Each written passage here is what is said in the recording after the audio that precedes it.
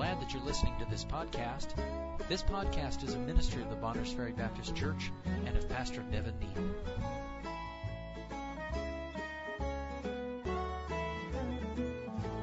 Romans chapter 5. I've read these verses many times. Here's the way I am. I'm a simple kind of a person. When something gets my attention, it's going to come out in the preaching 5 or 10 or 20 times.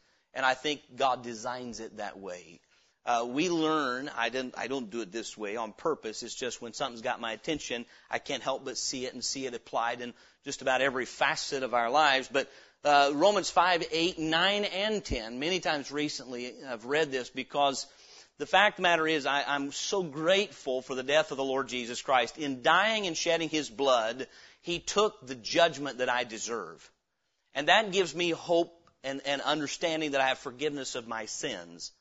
But the fact that He's living gives me hope for godliness and victory until He comes to get me. I think a lot of people who are truly saved have resigned to spiritual defeat because they've not laid hold of this truth. How many remember the day you got saved? You don't have to lift your hand, but you remember the day that you became persuaded in your heart that what the Bible says about your sinful state and what the Bible says about the person of Jesus Christ was true, and so true that you had to do something about it. And so you called on Christ to save you. Wasn't that hard? It actually was not. Once you realized it was about faith, it was not hard for God to save you. But boy, the Christian life is hard. You know why the Christian life is hard for us? I believe this. Because we try to accomplish the Christian life the same way we used to try to accomplish our salvation. In our own power and might and strength. Why do people want to save themselves instead of letting Jesus Christ do it for them? It's flesh. Once we've been saved, why do we want to live a successful Christian life with as little help from Him as possible? Say, I don't, Pastor. Yeah, I think if you're in a body of flesh, you do, because that's our nature. And it is flesh. We want credit. We want glory. What I want to say is God gets credit for my salvation, but I get credit for the kind of Christian I am.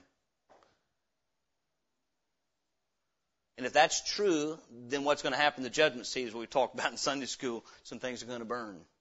I'll be saved, but my life will burn. And I'll be honest with you, I'm trying to be a little transparent.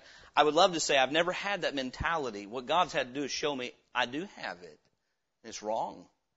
I know that only Christ can save my soul and secure God's forgiveness for me. But maybe if I try real hard, I can be a superior servant for Him. I believe that's the mentality Peter had the night he denied the Lord.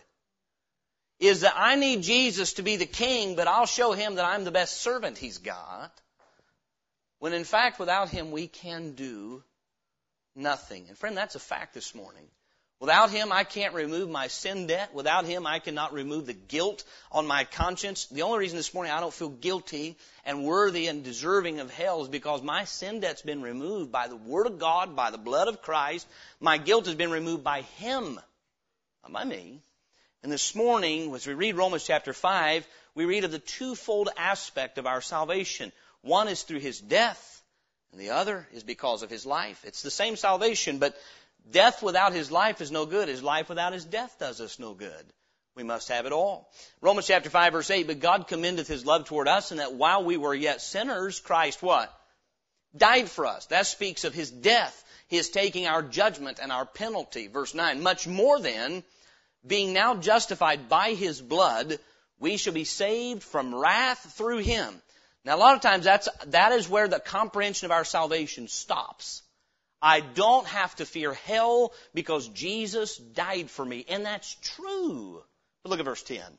For if, when we were enemies, we were reconciled to God by the death of His Son, much more, being reconciled, that's present tense, isn't it?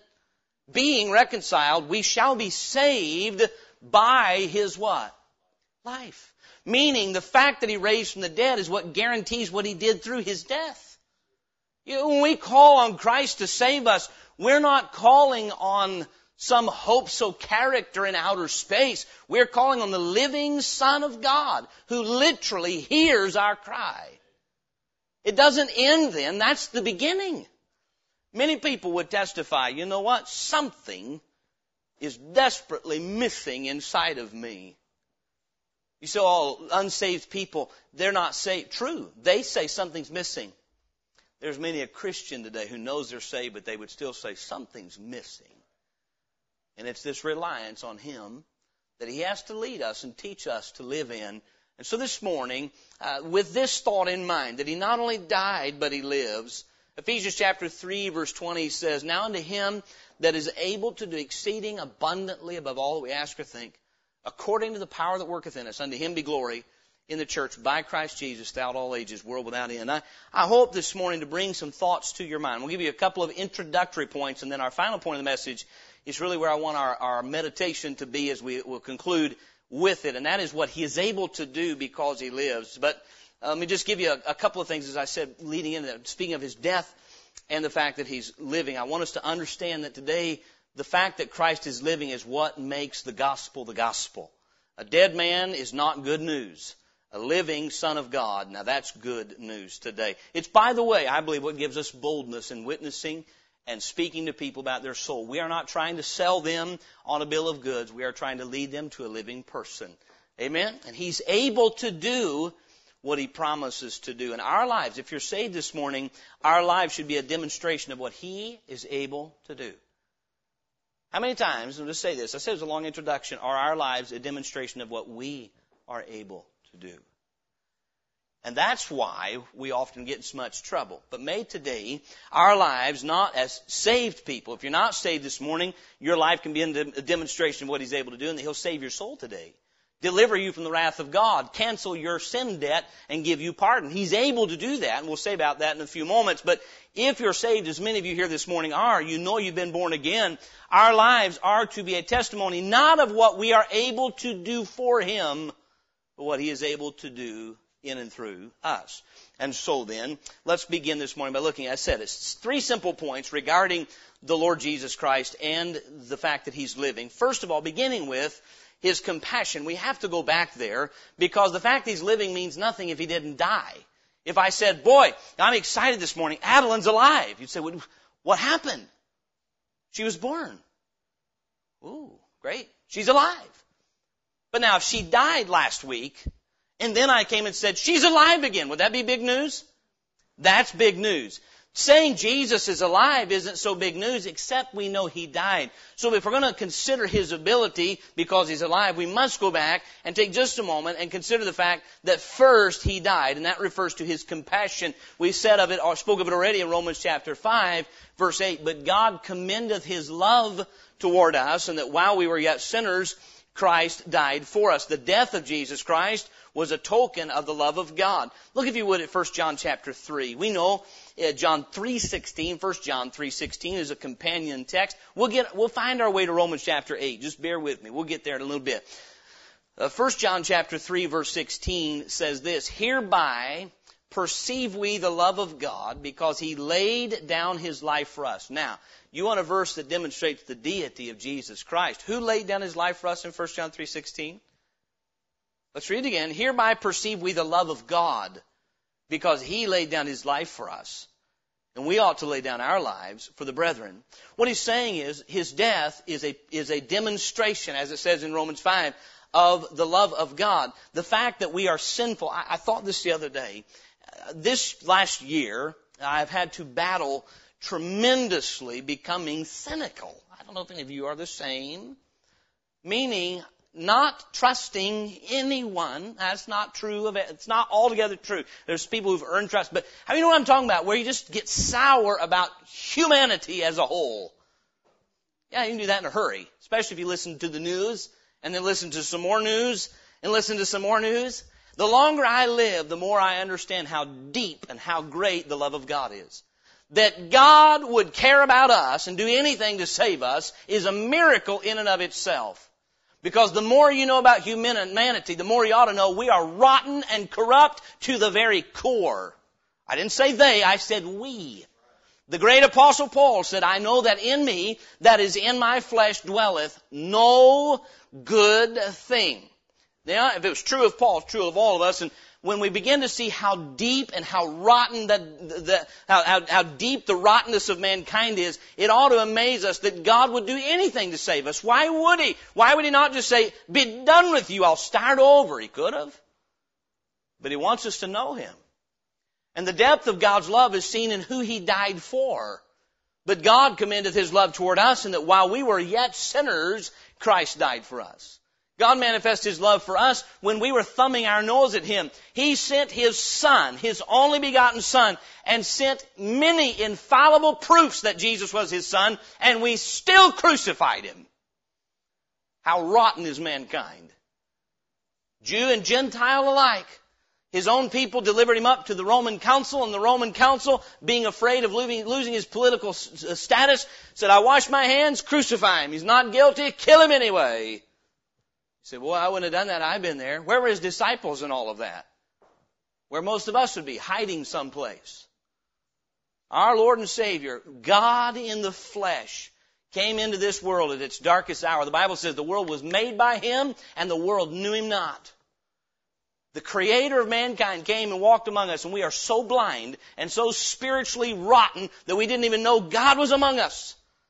Isn't that amazing? Why would then God send His very best for us? It is to magnify how good He truly is.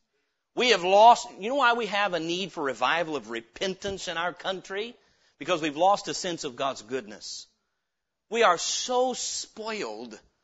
And I say we, I speak generally, but it's true. We're so spoiled that if anything doesn't go the way we want, we think we're being mistreated. And the fact is this morning, the fact that you and I either don't live in dread of the fires of hell or are not currently there is nothing short of the mercy of God if you and I could get a look at what we really are. I said in Sunday school, I'm made aware again the nature of my flesh in being saved. For many years, God saved me as a little boy, and my flesh is still as bad as it's ever been. And if it weren't for the presence of the Savior in my life, I'd be rotten, just rotten as I could be. There's nothing good outside of Him. And the fact this morning is that the fact that Jesus raised, as I said, you must go back to the fact that He died. And the fact that He died speaks to us of His great compassion. Look at Revelation chapter 1. In describing the fact that the Lord is alive forevermore, we're reminded that first He died for our sins. Revelation chapter 1, verse 18. John says in verse 17, speaking of when he saw the Lord Jesus, "And when I saw Him, I fell at His feet as dead. And He laid His right hand upon me, saying unto me, Fear not, I am the first and the last. I am He that liveth and was dead. And behold, I am alive forevermore. Amen. And have the keys of hell and death." I read that verse for this reason. He doesn't say, "I'm He that liveth." He said, "I want to remind you, I'm He that liveth and was dead." I faced death, and the Bible tells us in Hebrews, I believe it's chapter 2, that He tasted death for every man. That tells us of His great compassion.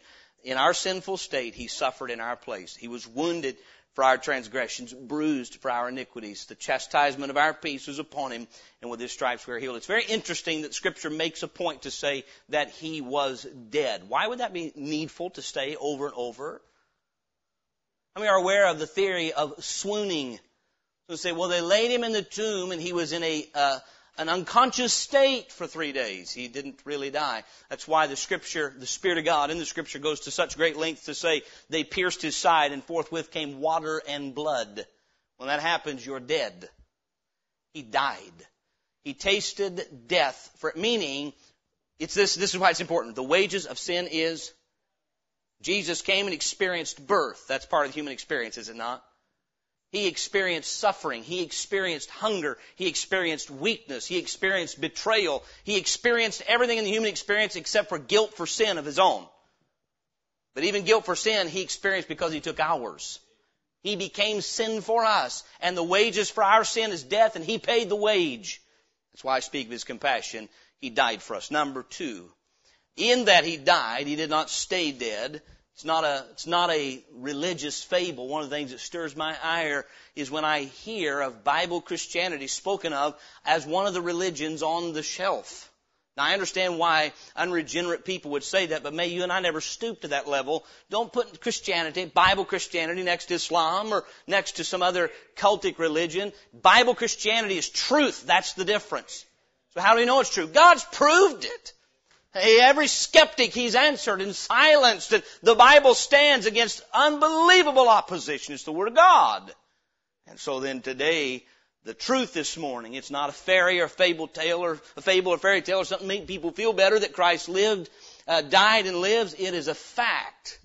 He lives today. Christian need to get back a hold of that fact. That today we're not alone. He said when He left this world, and lo, I am with you always, even unto the end of the world. This morning, I understand our world is rotten. I understand our world is corrupt. It does not surprise me after the year we had last year that I come out of 2020 with this focus. I'm just glad that I have the Lord as my Savior. And I'm glad He wasn't my Savior only, but that He is with me. One of the most comforting verses in the Bible, Psalm 23, verse 4. Yea, though I walk through the valley of the shadow of death, I will fear no evil. Why? Because I'm powerful. No, I'm a sheep. I will fear no evil, for Thou art with me. A dead Savior, friend, cannot be with you.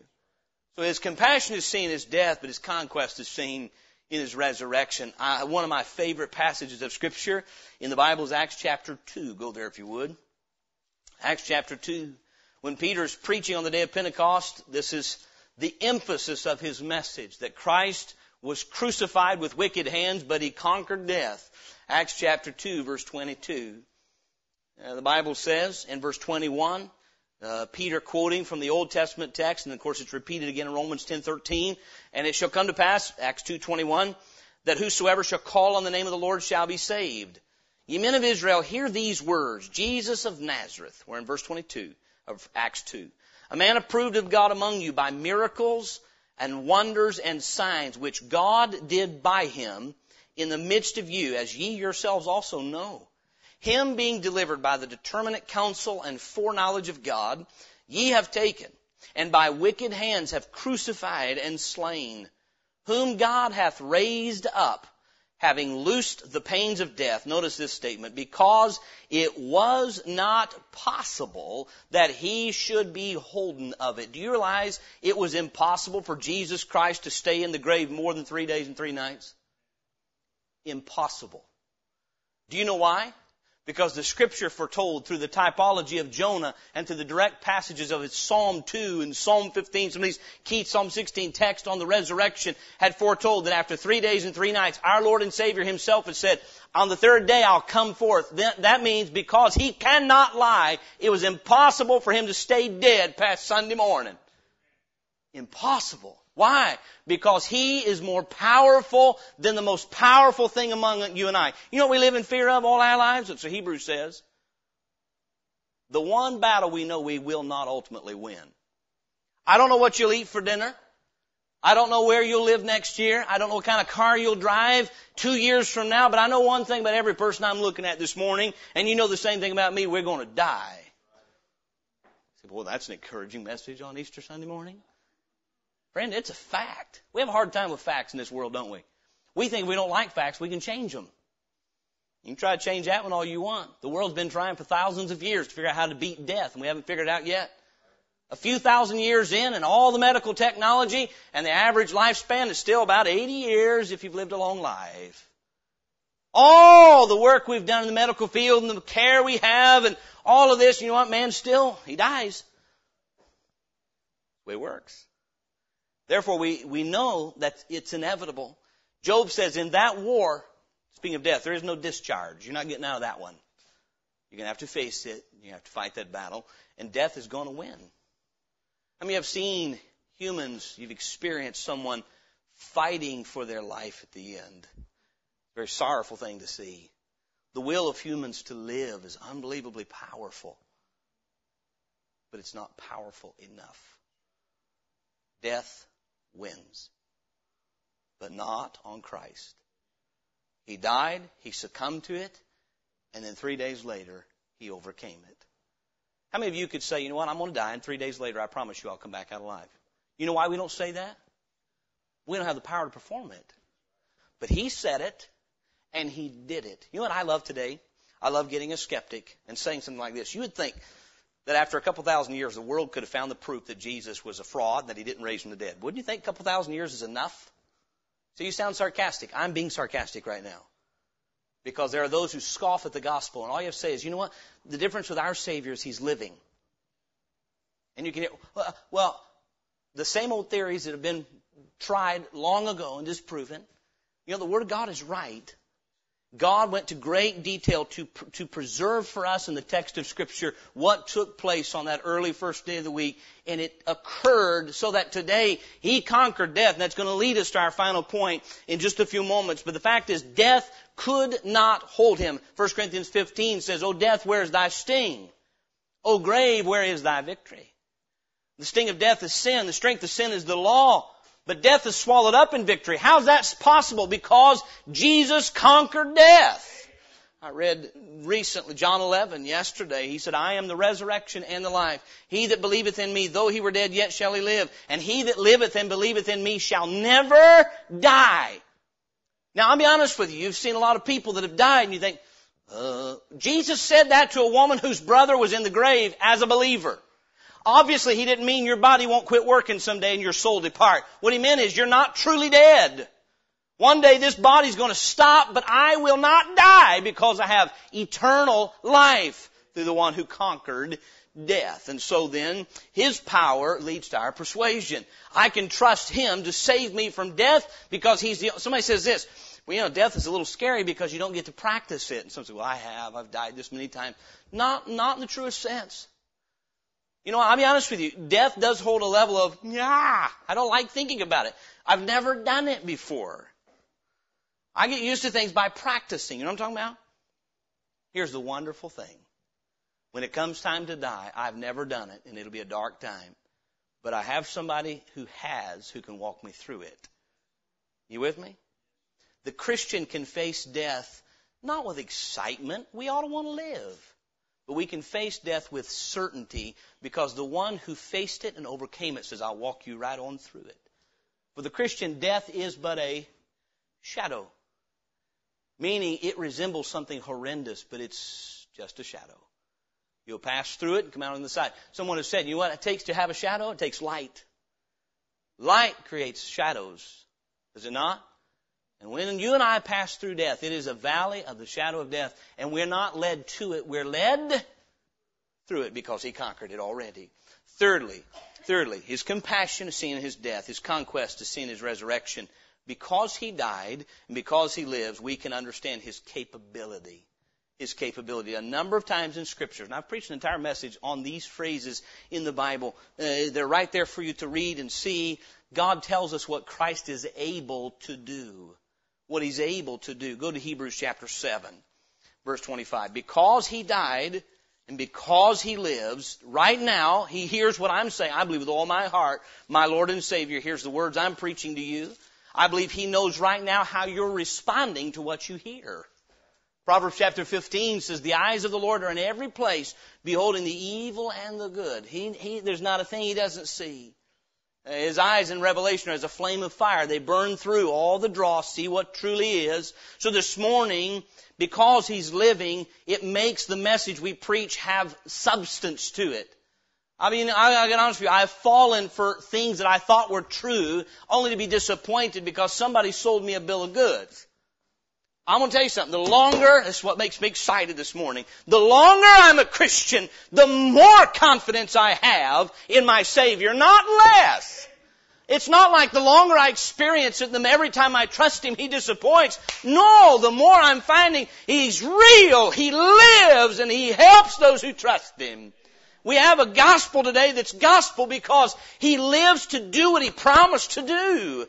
Hebrews 7, chapter 7, verse 24, speaking of Jesus. But this man, because He continueth ever. That can't be said about any of us. I may continue to 41 or 42 or 84, but I won't continue forever. Someone say, oh, I look forward to coming back to this church in 75 years and hearing you preach. I said, good luck.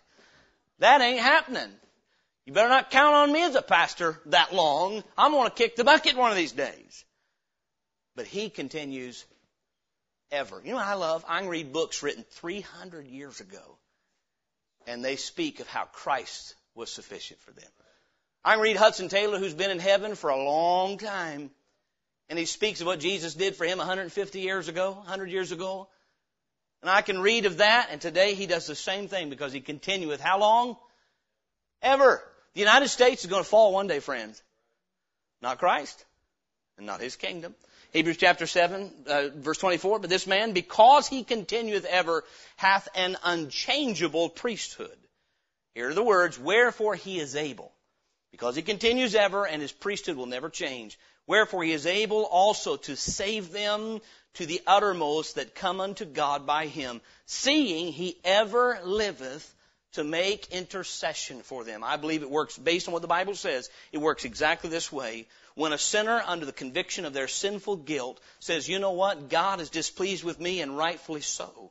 I am condemned and on my way to a devil's hell, and rightfully so. I deserve it because of my transgressions against God. But I realize that Jesus already suffered for my transgressions. And I believe that. It's true.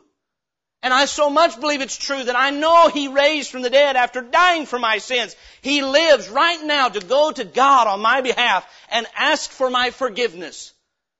Can you imagine? We don't have to imagine. It's a reality. I believe this when the sinner says, Lord Jesus, save me a sinner. I believe literally the Lord Jesus Christ goes to God the Father and says, I'm asking for the pardon of Nevin Joshua Neal right now. You tell me, when will God the Father not grant that to God the Son? People say, I'm saved because I ask God forgiveness all the time. You have no right to ask his forgiveness. You've not paid your debt yet. But Jesus has right to ask forgiveness for you. He ever liveth to do what? Make intercession. Intercession is a go-between, one between the other. God has animosity toward us, and therefore we have animosity toward God. Why? Because of transgressions. But when we repent, agree with God by faith, and come to Christ, the Bible says because he's living, you know what he can do? Save to the uttermost. Sometimes I get emotionally stirred, but sometimes I find lately it's something deeper than an emotion. I'm stirred and encouraged. I meet and get to work with men who the society and the culture has said, write them off. And a lot of them will see to it. They'll get written off because they refuse the gospel. There are men we see, and be honest with you, from a human perspective, they are hopeless cases. They have been in habits of sin for decades, and they're only a few decades old. Well, some men, it's the same recurring pattern. I'm going to tell you something. Because Christ lives, he is able to save that individual to the uttermost. You say, how do you know? Number one, the Bible records it. Number two, I've seen it. You know what uttermost means? It means to the greatest, the uttermost we can, to the greatest or most extensive degree. Fully. Some believe salvation is like this. You put your trust in Jesus, he'll get you started.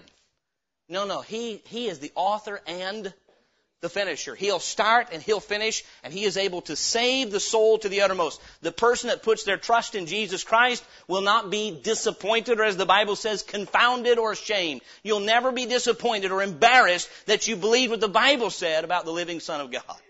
So he's able, number one, because he's living, he's able to save our souls to the uttermost. Number two, because he's living, he's able to secure our salvation. 2 Timothy chapter 1. 2 Timothy chapter 1, verse 12. He's not only able to save us, but the Bible says save to the uttermost, which means he's able to secure our salvation. Some say, do you believe in once saved, always saved? I believe in what's called the security of the believer because of what the Bible says. He is able to save to the uttermost those that come unto God by him. 2 Timothy chapter 1, verse 12, Paul says, for the which cause I also suffer these things, nevertheless I am not ashamed. Why is he not ashamed? For I know whom I have believed, and am persuaded, here's the words, that he is able. What's he able to do? To keep. It means to maintain, to preserve, to hold, to keep that which I have committed unto him against that day. My pardon, my salvation, who have I entrusted with that? If it's Christ, I can be sure he'll do what I trusted him to do. If someone says, well, I'm working at it, you can't trust yourself.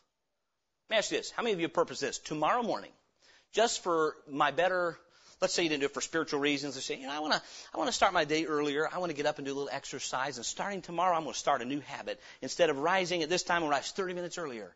And man, on that day, you did it from that day forward. Or how many of you said, tomorrow morning I want to get up this much earlier, and tomorrow morning you woke up 15 minutes later? And then you did it for 3 days, and then you didn't for 3. Look, just study people's New Year's resolutions. You know what I'm talking about. Oh, I'm going to transform. Look, if you and I can't even change our habit of life, what makes us think we can wash ourselves from our sins? We are utterly incapable of either saving or keeping ourselves saved. Utterly incapable. May I say this without apology? Any person that says, I'm capable, is filled with pride and will perish. We are not capable. Again, our Lord said in John 15, verse 5, without me ye can do nothing. And that's the truth of it. But by Him, we are kept and secured until the day of redemption. John chapter 10, verse 27, Jesus said, my sheep hear my voice, and I know them, and they follow me, and I give unto them eternal life. Not temporary life, not something that starts and ends, starts and ends, starts and ends. I give unto them eternal life, and they shall never perish, neither shall any man pluck them out of my hand. My Father which gave them me is greater than all, and no man is able to pluck them out of my Father's hand. I and my Father are one. Now, I want to try to demonstrate this to you the way a man demonstrated to me. I don't have a quarter in my pocket. I was talking to a man about this one day, and he said, no, that's not the way it works. And he hands me a quarter. He said, here, this is yours. I said, to keep. He said, no, it's yours to lose. Trying to demonstrate that God gives us salvation. It's not ours to keep, but it is ours to lose. We could let go of it. I said, there's only one problem. That's a backwards analogy. My salvation is not in my hand, it's in His. He doesn't put salvation in my hands. I put my salvation in His hands, and He makes sure it gets done. I know whom I have believed, and am persuaded that what? He is able. I have news for you. If you are at any level still trusting oneself, you've got to have doubt, or you've got to be deceitful. Yes? He's able to keep that which I have committed unto Him against that day. And so then this morning, Christ is able to save our souls. Christ is able to secure our souls. I think this is very interesting, the analogy Jesus makes in John chapter 10. My what? Hear my voice and I know them and they follow me? Sheep. You know what? To be saved, you got to be a sheep. Completely dependent on the shepherd for your life and survival.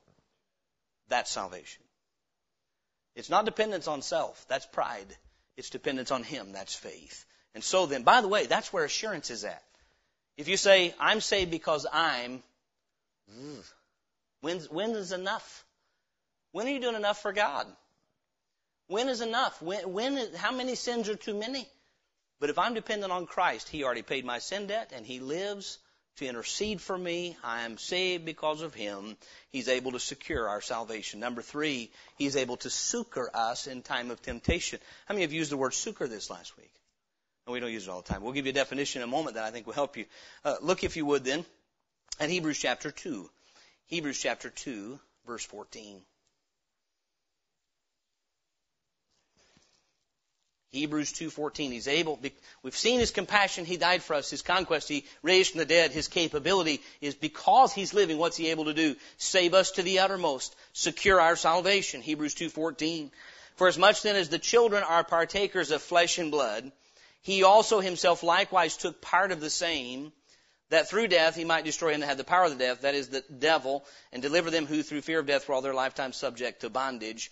For verily He took on Him, not on Him the nature of angels, but He took on Him the seed of Abraham. Look, verse 17. Wherefore in all things it behooved Him to be made like unto His brethren, that He might be a merciful and faithful high priest in things pertaining to God, to make reconciliation for the sins of the people.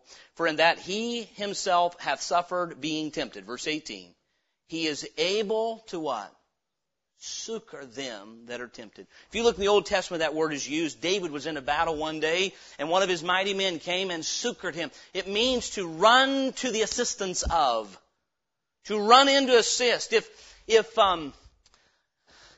were under a car, and you see you're under there, and the jack is starting to falter, and you can't get out in time, you said, somebody help!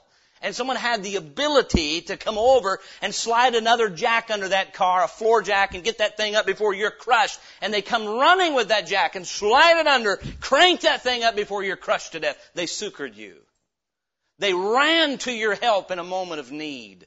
Now listen, I believe this is where for many of us this message starts to preach very practically this morning. Many times we face temptation, and because we still really want to yield to it, we don't take a hold of the resource we have to overcome it. There's got to come a point where we say, you know what, I want to please you because you died for me, and I want you to help me in my hour of temptation. How many times have we faced temptation and faltered because we never even asked for help? You have not because ye ask not. I've seen in pastoring and parenting and in my own personal experience over the years, it's amazing the pattern you see of defeated believers. People who, they're saved, but they're continually yielding to some sin. And you can say, are you answering your temptation with Scripture? 9 times out of 10, the answer is this, not like I should, which means no. Are you answering the temptation with prayer? Not like I should, which means no.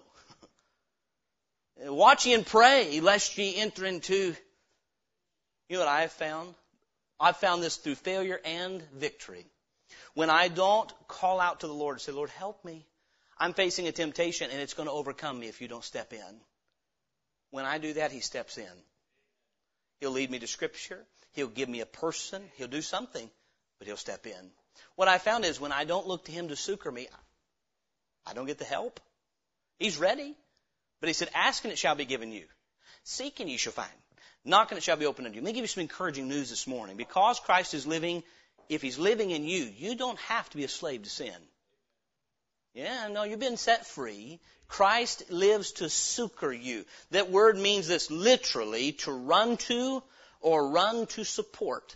Hence, to help or relieve when in difficulty, want or distress. To assist and deliver from suffering, as to succor a besieged city or prisoners. So the idea would be to run to support, or to help, or to relieve when in difficulty. How many times when facing a temptation, whether it's a temptation to sin, to commit a sin, or a temptation to quit doing right, do we not cry out to our Savior who's living? He is, in that He was tempted, He is able to succor them that are tempted. Christ knows there hath no temptation taken you, but such as is common to man. No one has a unique monopoly on a certain sin or temptation. I don't care how horrendous it is. But I'll say this, He was in all points tempted like as we are, yet without. May I say this, just to be clear. Then for the person who's truly born again, to continually live in sin is a choice. Because we've been given the door of deliverance. What is the door of deliverance? He said, I am the door. Correct? If you have Christ in you, then you have His power to overcome temptation. That's Bible. Now, I'm going to tell you something. I'm not the best at reading faces. But when one says something like this, people think, I don't know about that. It's because we're wrestling between what to believe. My rationale and my experience, or His Word. He said He's able to succor. What we think is, but I tried that. No. His Word doesn't fail. And what happens is, because Satan wants to keep us defeated, he'll tell us that's not true. You can't get deliverance. He's a liar and the father of it. Because He lives, I can overcome temptation. I don't know of any more encouraging message to have. Listen, we live in a world, I told my wife the other day, I said, boy, there are certain thoughts that fire through my mind. I think, why? Well, I'm corrupt enough on my own. I can produce corrupt thoughts on my own. But you can't drive down the highway without seeing vile things on people's bumper stickers. And, it is everywhere, friend. Someone say, you can't live right in a world like this. Friend, you can. Our Savior came into a dark, wicked world and never sinned. And He knows how to give us victory over sin. I'm not preaching sinless perfection. I'm preaching victory through a living Savior. Because He lives, He can succor me. Psalm 46, verse 1, before we move on. Psalm 46, verse 1. That's why so many God's people have given up on holy living. They've believed the lie of their reasoning and emotions and rationale and experience over the truth of God's Word. He that is dead is freed from sin. Psalm 46, verse 1. God is our refuge and strength, a very present help in trouble. That's what makes that, Psalm 46:1. You know what makes that promise applicable to you and me? The resurrection of Jesus Christ. He lives, and if you're saved this morning, He lives inside of you and is able to succor you in your hour of temptation. Fourthly, He is able to save. He is able to secure our salvation. He's able to succor us in temptation. He is able to strengthen us. This is not only for the purpose of temptation, but for service. How many of you know that we are commanded not to be weary in well-doing? It says, and be not weary in well-doing. Well, I'd like to tell you I've never gotten weary in well-doing, but I have. You know what? How many of us, when we've done something we shouldn't, are just comforted to find some excuse as to why it was okay? Am I alone? Listen, well, I got weary in well-doing, but that's because I'm really a fervent servant of God. You know what I'm finding? No, it's because I really wasn't doing it by faith. Because He's able to strengthen. God, how much strength does Jesus Christ have? So much that death couldn't hold Him. So when I'm facing some difficulty, He has strength for me to continue doing what is right in the face of difficulty. Ephesians chapter 3, we were there, I mentioned it earlier, but I'm going to read verse 16 and verse 20. He's able to strengthen us. Ephesians 3. And then we'll couple verse 16 with verse 20. He said that He would grant you, according to the riches of His glory, to be strengthened with might by His Spirit in the inner man. Verse 19, and to know the love of Christ, which passeth knowledge, that you might be filled with all the fullness of God. Now unto Him that is able. What's He able to do? Exceeding abundantly above all that we ask or think, according to the power that worketh in us. I think so many of us have just failed to reckon what was given us the day God saved us. I'm not preaching, oh, you have all what you need for rich. I'm talking about for spiritual success. We are complete in Him. If you are born again this morning, the Spirit of God dwells in you, and He will grant you the strength of Jesus Christ to serve God faithfully till the Lord returns. I'll be honest with you.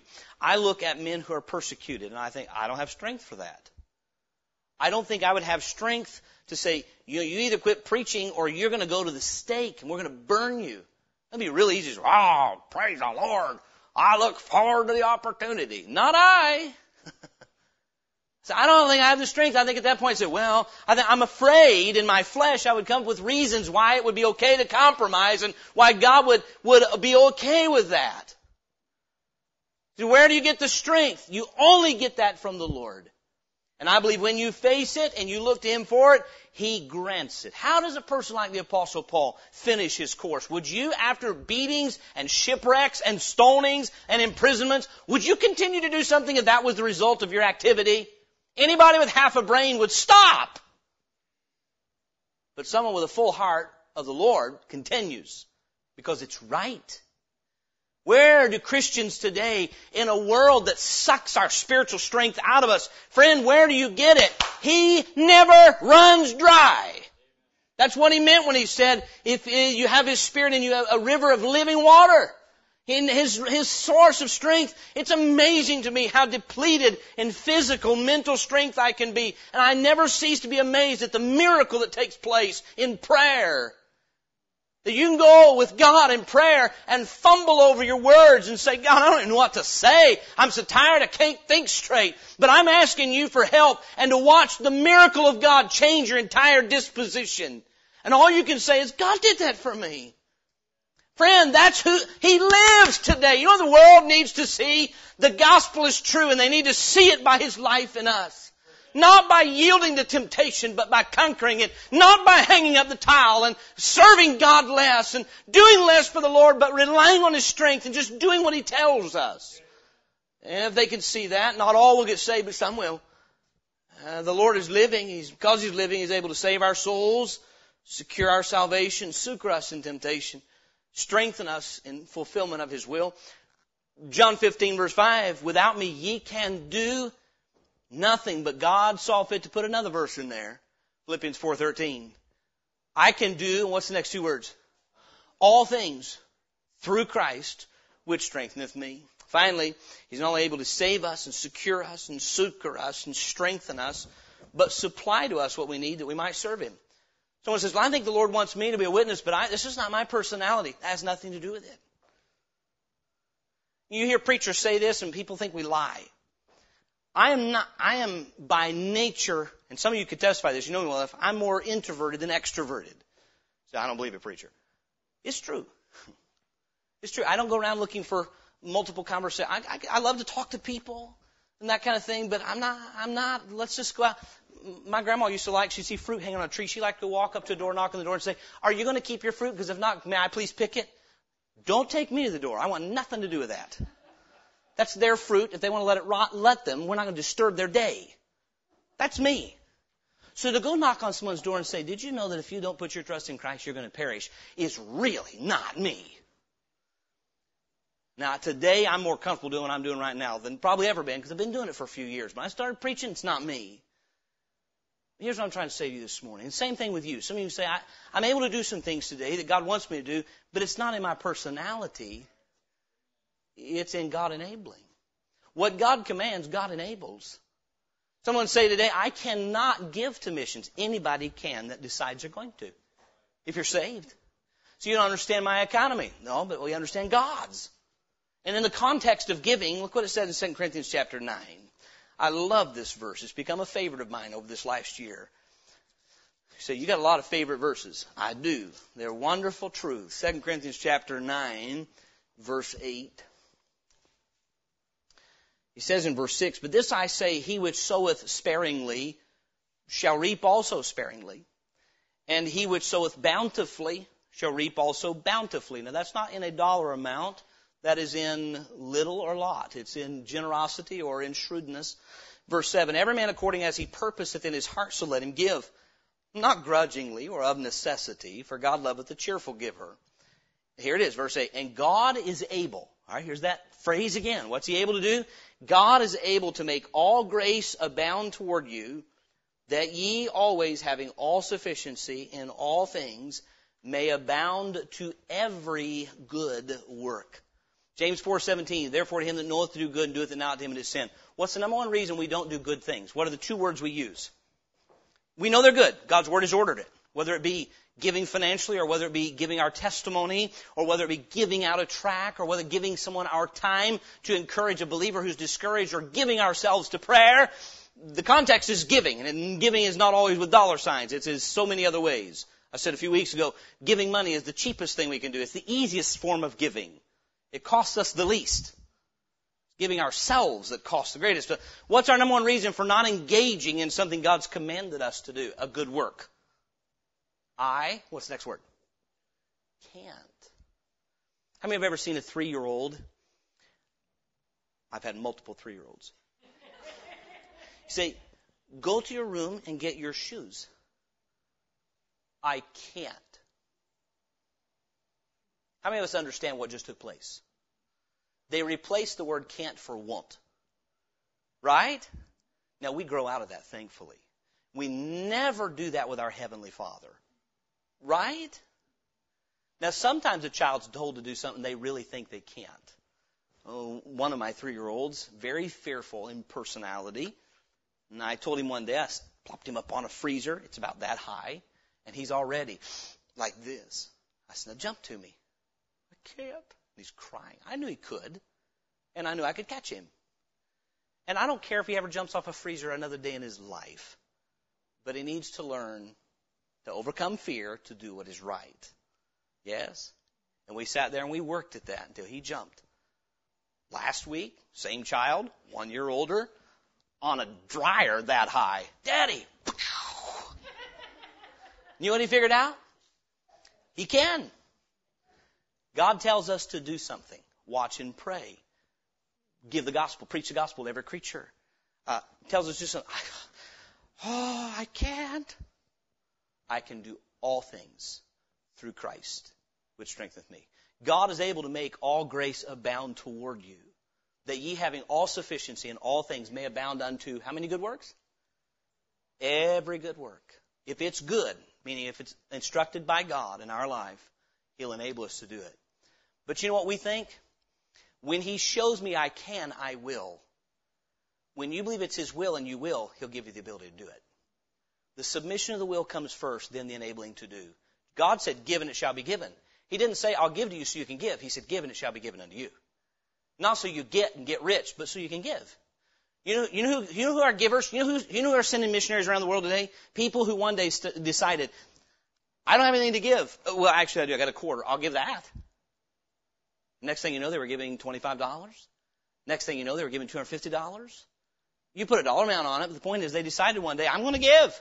I don't have anything to give, but actually I do, and what little I have, I'll give, and God gave so they could keep giving. You might never guess it by looking at their lives, but they're givers because they just want to be part of God's work. And we use the finance to illustrate, you know when you'll get the ability to pray? When you start praying. You know when you'll get the ability to witness to somebody? When you start witnessing. You get the ability to be faithful to church when you start doing it. When you say, you know what, I'm going to do what God wants me to do, whatever it may be. When you get the ability to love your mate, when you start doing what you can, because God said, and God will give you grace. I have a very unlovable mate. God will give you grace to abound unto every good work, whatever it may be. We can apply that. God is broad because He wants us to know it applies to every facet of our Christian life. So what does this have to do with the resurrection? Everything. Our sufficiency to serve God. We all understand our ability to stay out of hell is Jesus Christ. Friend, our ability to prepare for heaven and live the way He wants us to is based on Jesus Christ.